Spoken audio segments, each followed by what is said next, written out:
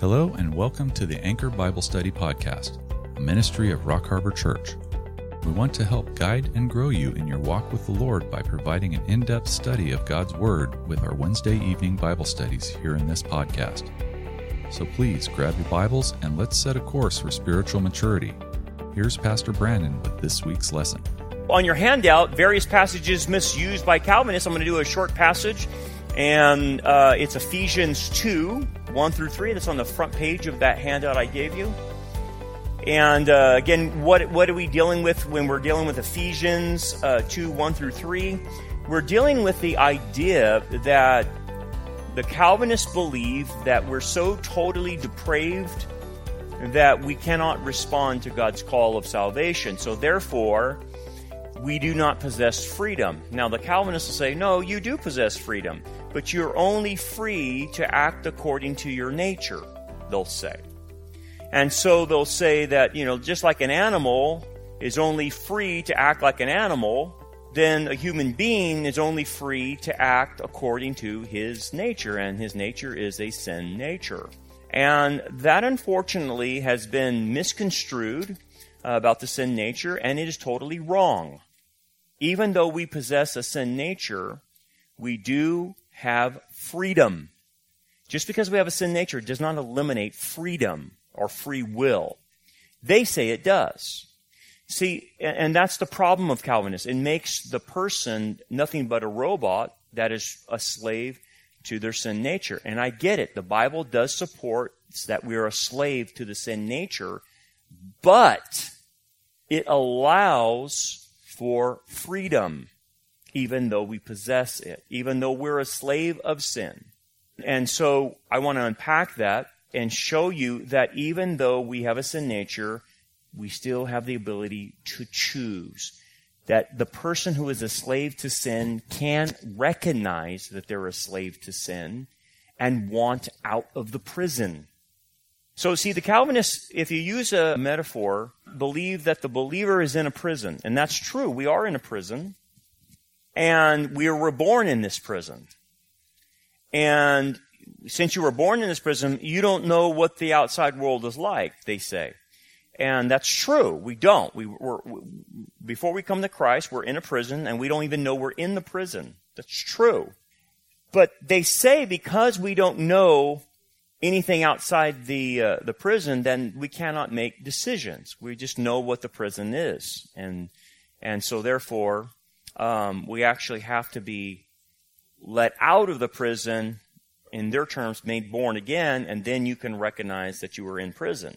But what we're trying to say is no, you can be born in this prison and not know what the outside world is like, but then someone can come and visit me and tell me that there's another world, that can tell me the way of escape, that can tell me what the outside world is like.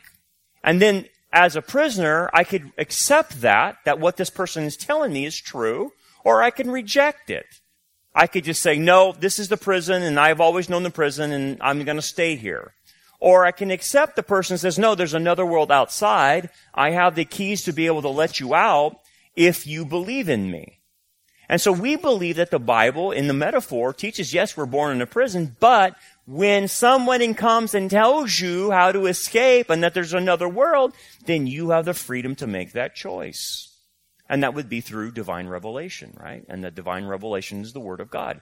How does faith come? Faith comes by what? Hearing, and hearing by the Word of God. So if the Word of God comes to you, even though you're in bondage, even though you're a slave to sin, even though you're in prison, a spiritual prison that you were born into, if someone comes and tells you how to escape, you have the ability to recognize that and accept that. That's what the Bible's teaching. So this is the fundamental difference between Calvinism and free will. They do not believe people have free will. Okay, so for instance, when we read a passage like Ephesians 2, 1 through 3, they will read into the text stuff that's not there. So first, let's read that. And you were dead in your trespasses and sins. Now, again, the first thing you have to realize is how to translate the word dead properly. In the Calvinist mindset, they interpret dead as a corpse. So their classic illustration is to link dead to Lazarus. And they'll say, see, Lazarus couldn't even respond because he's dead. He's dead. He can't respond to anything. He's dead like Lazarus. So they equate spiritual deadness to physical deadness. Whereas a physical body can't respond, and a body-soul unity cannot respond at all anyway. They're dead. That right there is a classic mistake of Calvinism. That is a Greek way or a Western way of understanding deadness. But the Hebraic way of understanding deadness is what? Separation, alienation. And the parable that suits the best way to explain deadness is the parable of the prodigal son. Remember that? Let me ask you about the prodigal son. When he comes back, his father says something about him. Because the other older brother is ticked off. Remember that whole thing? He says, it is right to celebrate because your brother was dead and now is alive. Ah, that's Hebraic. So deadness represented that the younger brother who took his inheritance was separated from the family. He was alienated from the family because he wanted to live the way he wanted to live.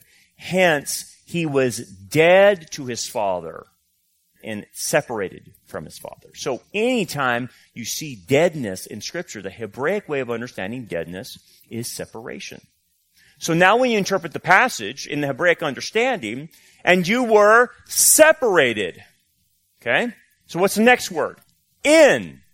So when you see the word in, it's referring to a sphere of operation. And you were separated, obviously, from God in a sphere that you were in. You operated in a circle or a sphere, how you operated your life. And in that sphere, it was you sinning and trespassing, which caused the spiritual deadness or the spiritual alienation or separateness, if you're following. So the in, like we say, we're in Christ, we're in the sphere of the Messiah's blessings and protection and all of that being in the body of Christ, all those blessings, we're in that sphere. Or you can be in the sphere of grace, or you can be in the sphere of works. So the sphere of alienated and being separate from God is here, and what connotates that sphere is sin and trespass. So that when I was an unbeliever and I was sinning and trespassing, I operated in this sphere. And so now I've been saved, I've actually been removed from this sphere. So notice what it says, sin and trespass. What's the difference? There is a difference between a sin and a trespass. So in this sphere, you operated in both, is what he's saying, and both of them got you separated from God. So what is sin compared to a trespass? A trespass is a violation of a known law. Okay? Thou shalt not eat of the tree of the knowledge of good and evil. Right?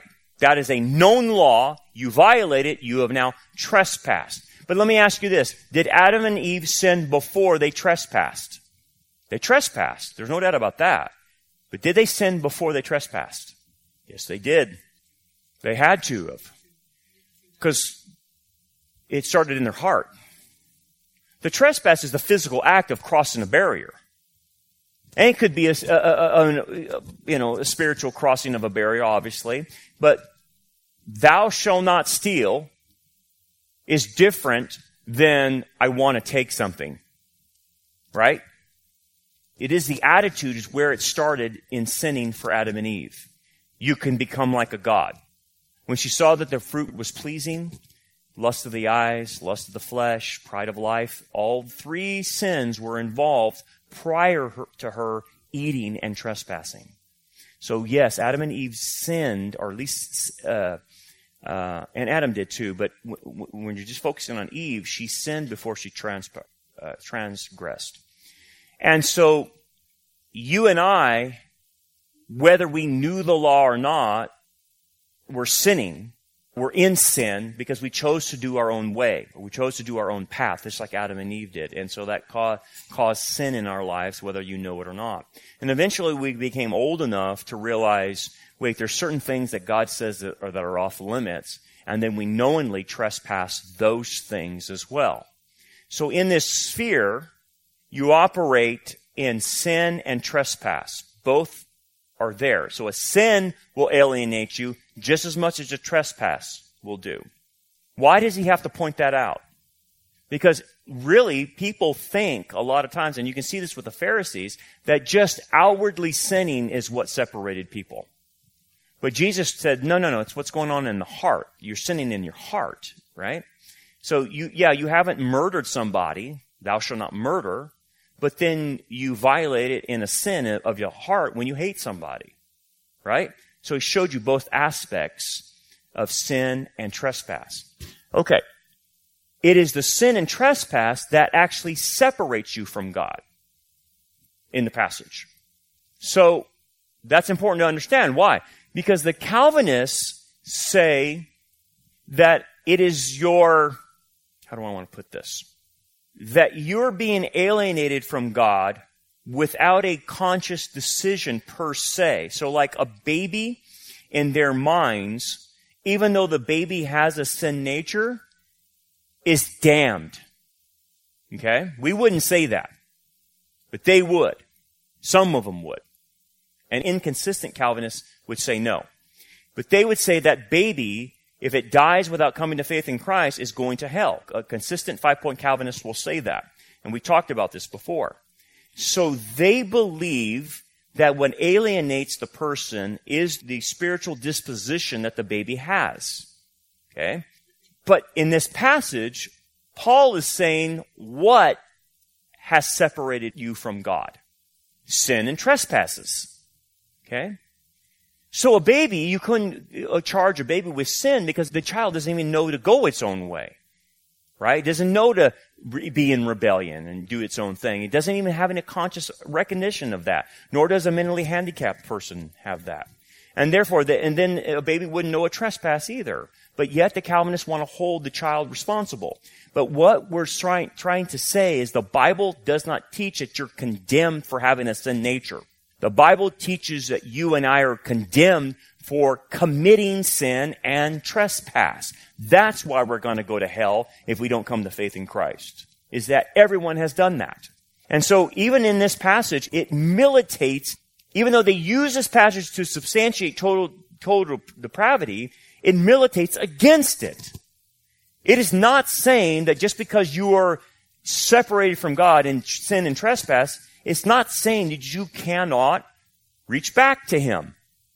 Or you can't make a decision for Him. It doesn't say that. So they're adding stuff to the passage. And then he explains this in more detail. Verse 2.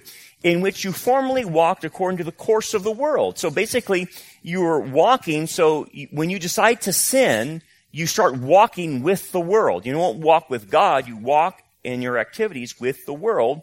And the world is controlled by Satan, obviously.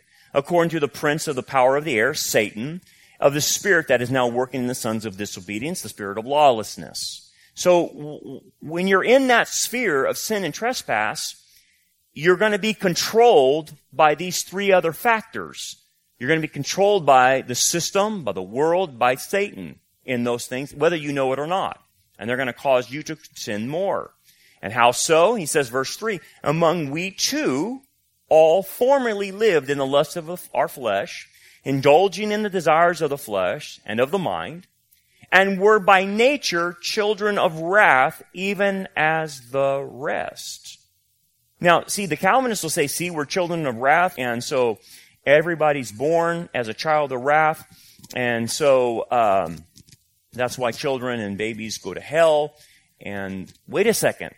What did verse 1 say? How do you become a child of wrath? By sin and trespass. Not by being born.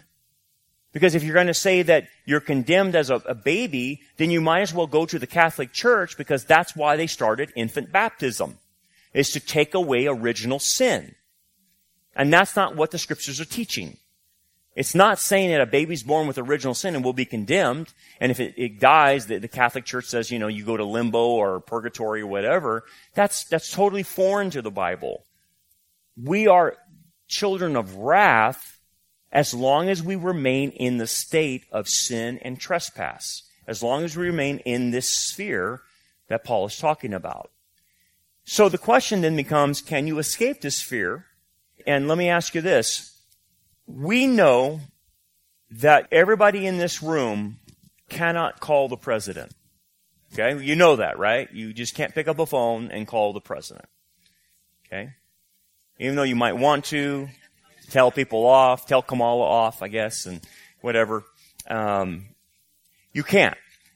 But let me ask you this. If the president called you, let's say it's Trump. Let's get Biden out of the thing. So let's go back a year.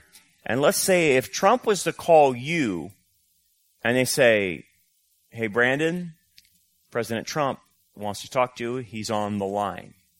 Could you reject that call or accept that call? Yes, you could. Okay? So we're not saying that you can call the president, but we're saying that the president is making a call to you, and you have a choice of whether you're going to answer the phone or not and take his call. And if it's Biden's calling, you may not take the call, right? Or Kamala, you say, I don't want to talk to them. I'd rather talk to the plumber than him, man. Biden's crazy. Okay. The point is, even though I'm in the sphere of sin and trespass, I still can receive a call from the president. A la a call from God, so to speak. I'm using that as a metaphor. And so God reaches out to those who are trapped in this prison of sin and trespass and says, there's a way out. Do you want to accept the call? See, the Calvinists say you can't even pick up the phone. You can't even say yes.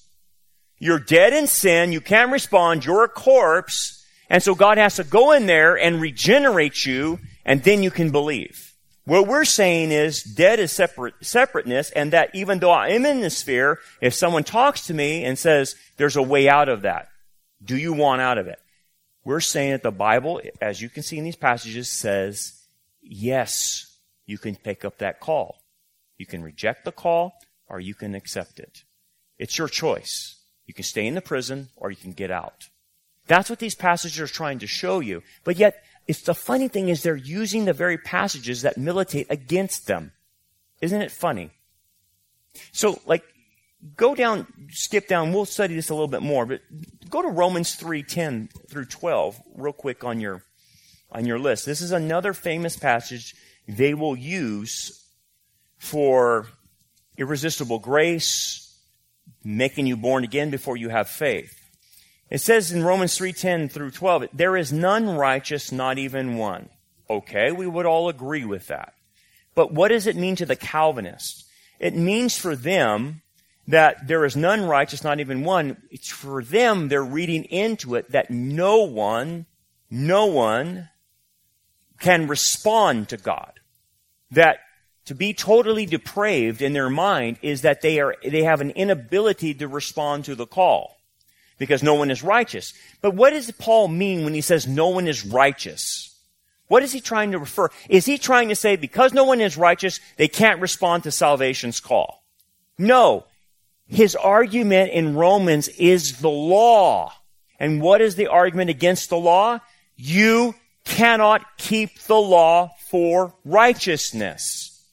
Law keeping will not gain you righteousness. That's been his theme. So when he says in Romans 3:10, none is righteous, not even one, he is saying no one is able to keep the law perfectly. They can't keep it like Messiah did. And so hence they have no righteousness from that. And then he says, there is no one who understands. And the Calvinists will say, see, unbelievers can't even understand. Even if the gospel is presented to them, they can't understand unless God makes them born again to understand. Well, what do you mean that no one understands? Well, it has to do with spiritual ignorance. That the masses of humanity are ignorant. But, as we have talked about, if masses of humanity respond to general revelation, then what will happen? Then they'll get special revelation. So yes, we totally agree that humanity out there is spiritually ignorant until they respond to general revelation. And if they respond to that, then special revelation will make them unignorant. It will give them the information they need. So this idea that when no one understands doesn't mean that people just, can't respond. They can respond when the information is presented to them. And that's what the Calvinists leave out. And it says, all have turned aside. Together they have become useless. That's true in a spiritual way. Everyone that's unbeliever is useless to God.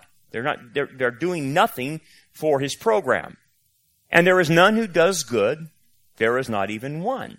But let's back up. There's none that seek for God. Let's talk about that one real quick. None that seek for God. We agree.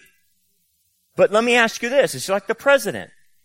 If God says, I seek that which is lost, I command all to be saved. He's seeking he wants all to be saved. So God is actively seeking people. We agree that God has to initiate the call. So what does it mean that no one seeks? Yes, no one takes the initiative on their own to seek God. But God is taking the initiative to seek everybody. And once he puts out the call to everybody, then can you respond? Can you seek God after he seeks you? Yes. Because Acts 17 says that he's not far from any one of us, and he is close to us, and seek and you will find. Knock and the door shall be open to you. So once God seeks us, and he has to everybody, you can seek him back. So see, they say, well, no, you can never seek him back. He's got to make you born again, and then you'll be saved, and then you can seek him. It's like, no. Why would he tell unbelievers to seek him? Why is that even a command? If they can't do something, why would he command it? Seek and you will find. That's a command. If you look for me, you'll find me. Though he's not far from any one of us, he says. So what you start realizing is, once you unpack these passages, is that Calvinists are playing a game. They're reading into the text stuff that's not there, and the text, in context, actually militate against Calvinism and show you that, just because it says this doesn't imply that. And so the Calvinists do a spiritual leapfrog. They jump from here to this conclusion, and they're typically wrong on their conclusions because they're reading into the text. So, I don't know. I wanted to state that before we go any further. So let me see if there's any questions on that. Does that all make sense a little bit? Well, I think as you understand conviction, they probably were convicted early on, but if you continue in error, you actually get calloused and you can't feel it anymore. And they'll die on the hill for this one. Calvinists become very arrogant after a while. They think they know it all. But that's because of callousness in suppressing the truth. The Romans 1, we talked about Romans 1 about society, but can a believer suppress the truth? Oh yeah. So guess what? If a believer suppresses the truth, then what does Romans say? Oh, wait a second. I thought that was for unbelievers. No. It's for anyone who suppresses the truth. Anyone. So you mean that if a Christian suppresses the truth long enough, their minds will get darkened? Yes.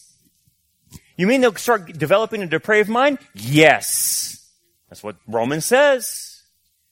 So that's why when you see Christians commit heinous crimes or heinous things out in public, and you're like, I can't believe that guy's doing that. And a lot of people would just pun it to like the Calvinists say, well, I guess the guy's not even saved. But that's true. He might not be. He might not be. But what if the guy is? Well, if the guy is saved, then I would reserve the category he has a Romans 1 mind because he's been suppressing the truth. And therefore, they start losing their minds. And they get into sexual immorality. Guys, I used the example. Look at the Falwells. How far do you have to get down the line to allow your wife to have sex with the pool guy and you're watching? How far do you have to go down the line? That's Romans 1. Now, it could be very well stated that the guy's an unbeliever, all right? Okay. But if he is a believer, then you can see that the Romans 1 depraved mind took hold, right? To get to that level, you got to be pretty messed up. I'm not down, and if he professes Christ, he might have got saved when he was 12. Let me ask you this, just to make clarification now. If you profess Christ, or come to faith in Christ, I should say, when you're 12, and you believe, is that enough to be saved? Or do you have to keep believing? Believe, and you will have everlasting life. So if I'm in my 50s or 40s or 30s or whatever, and all of a sudden I get into rampant sin like the Falwells, or I get into very heinous things, have I stopped believing? I'm not. You're not trusting. You're apostatizing, immoral. When you're in immorality, you've stopped trusting. And so there was a great book, and I think it's entitled "Unbelieving Believers." Unbelieving believers. So the Bible recognizes the fact that positionally, at a point in time, a person can come to faith in Christ, exercise that faith, be convinced that what Christ says is true, trust, these are all words, be convinced that something's true, trust, come to faith, whatever you want to call it, and get saved at that moment. That secures the person for the rest of their life. It is a position that gets established at that point in time. And that's forever. That position can never be taken away. It's a position that's a one-time decision. It's not a continual decision, right? Because if not, you could lose your salvation. So it is very possible for a believer to stop believing. And not ultimately in God, but ultimately in areas of their life where they just start letting go. They start letting go. I don't believe this. I don't believe that. I don't believe gay marriage is wrong. I don't believe abortion's wrong. And they stop believing aspects of their Christianity. And I think that's what starts happening to people that are apostatizing or get into this gross immorality that we're talking about tonight, is that they just stop believing for certain things about God. And they start pulling back. And that causes a disaster, right? Dennis? Yeah, but the context of that is false teachers. He's not talking about believers. So when he says they were not of us, he's referring to false teachers, not regular believers. Yeah, this is where the discernment comes in. I mean, the grace and truth thing is if you have an interpersonal relationship, like it's an uncle, it's an aunt, and you have this long-term thing, you're going to have to extend grace before truth. But like if we're in El Salvador on a mission trip, I need you to be doing truth all the time. Because you're not going to establish a relationship going door to door, right? And so it's just about boom, boom, boom, and that's how you work on a mission field. You've got to get the gospel out. So you have to reverse the order due to the situation. Now, when you're dealing with a believer, it depends on their attitude. Are they repentant? I'll give them grace. I'll give them humility.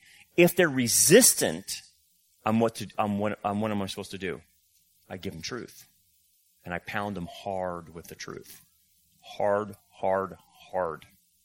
The more they resist me, the more I see the pride in them, the more they rebel against the truth, I'm going to just keep pounding it and pounding it and pounding it. Now, I will have enough discernment to know when to back off, because I'm not going to cast pearls before swine, but I'm going to say what I need to say and then back off.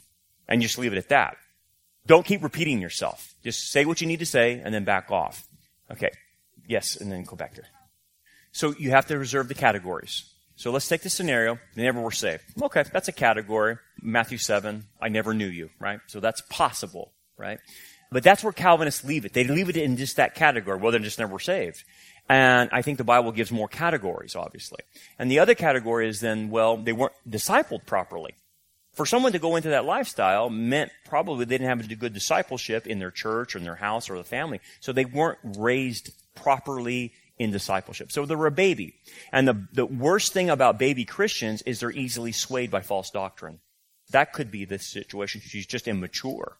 Didn't know any better. The other one is knowing they're in active rebellion and they know what they're doing and they, hey, tater chip, let it rip, they're going for it. And it's like, what do we do with that one? Well, if we're talking about a believer, then we're talking about a prodigal son. You ever read the story of the prodigal son real close? Was the prodigal son ever not part of the family? Well, he was always a son. So is the story about a son or believer being restored, or is it about an unbeliever coming to faith? So who are we talking about then? Most people misinterpret the prodigal son. They think it's an evangelism passage. It's not.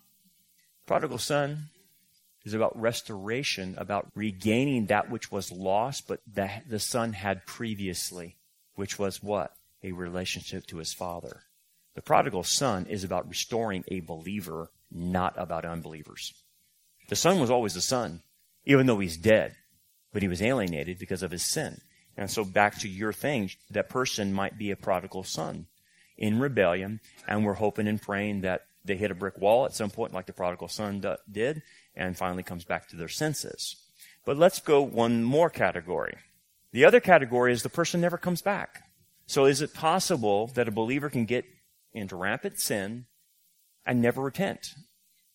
Okay, so if they don't repent, will they still go to heaven? Yes, because you're secure in the Messiah. You made a decision. That decision to come to faith in Messiah is a one-time decision that the person makes in their life. It's not something we continue to repeat, because that's Catholicism. That's works-based.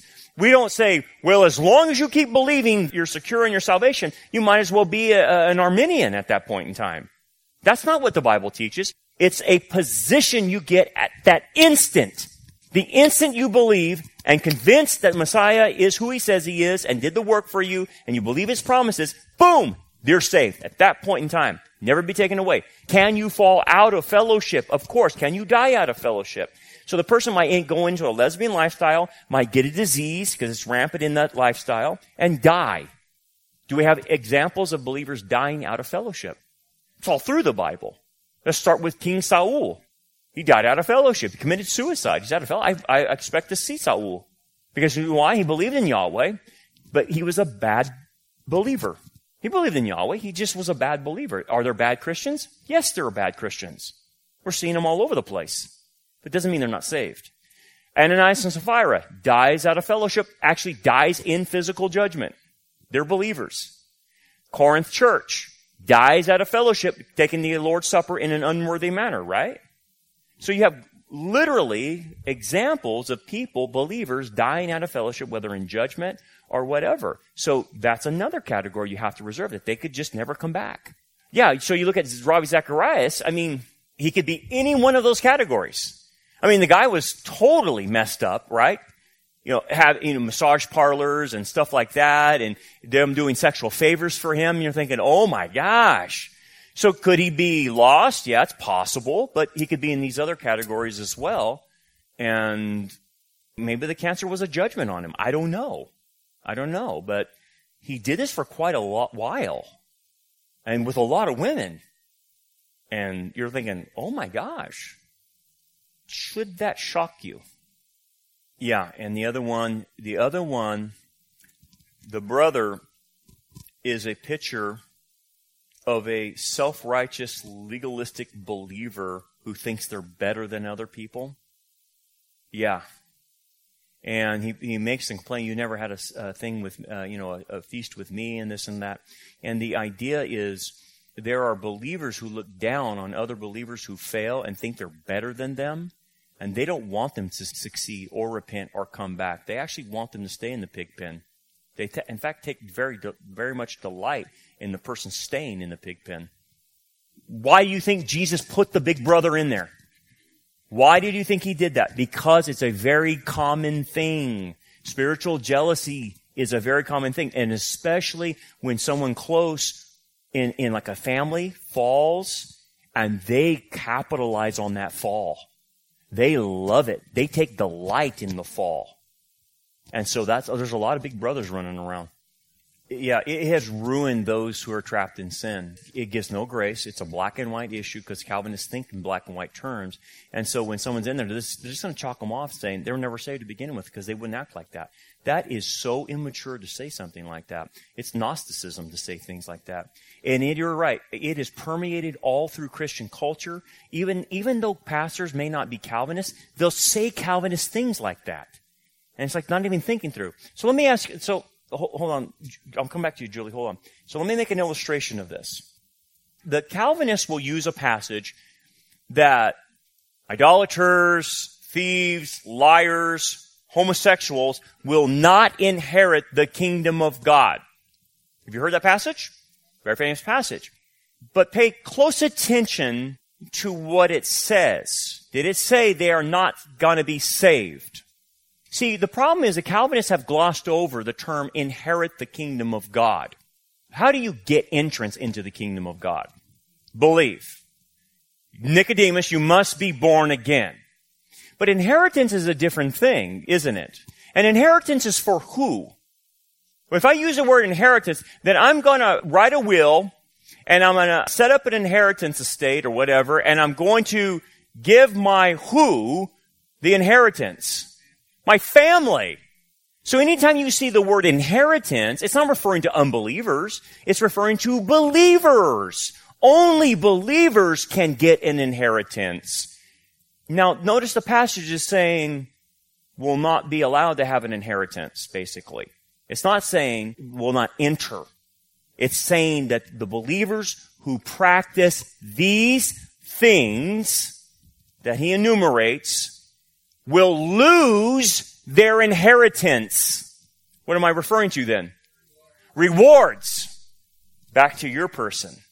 If a believer continues in a immoral lifestyle, like lesbian, gay, whatever, it doesn't mean they're not saved. It means they lose the inheritance. And the inheritance is the reward that the Messiah gives to all believers who overcome.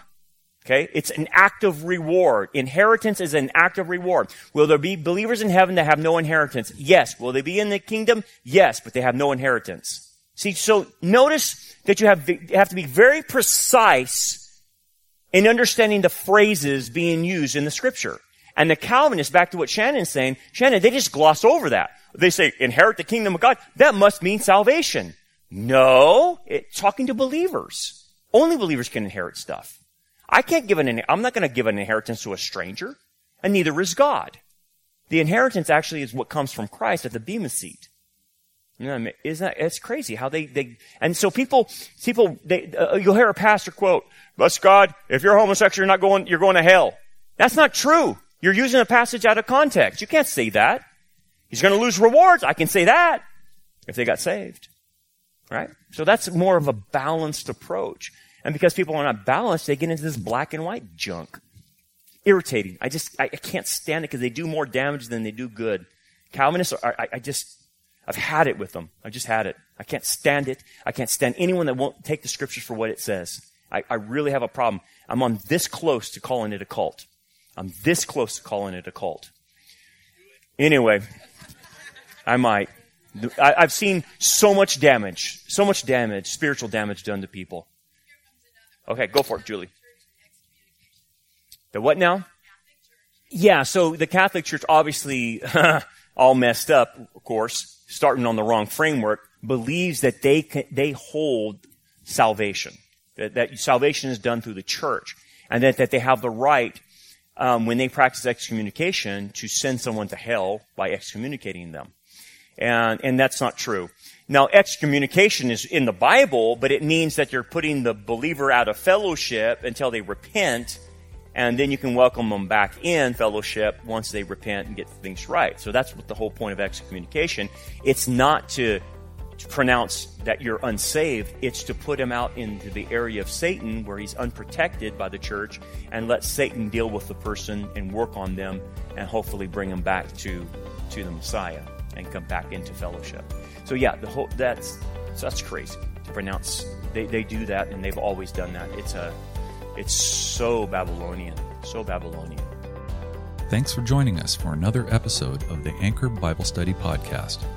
We hope that this lesson is a blessing to you and helps grow you towards a more mature understanding of God's Word. Rock Harbor Church has another podcast called Anchor Sunday Sermons, and it's filled with past and present messages in Revelation, Genesis, and Exodus. If you enjoyed this message and would like to hear it, please check the description of this episode or search your favorite podcast streaming services for the Anchor Sunday Sermons. Support for both of our podcasts comes from your generous gifts and donations. For more information about our ministry, we invite you to check out our website, rockharborchurch.net. Until next time, remember, keep looking up, for our redemption draws nearer.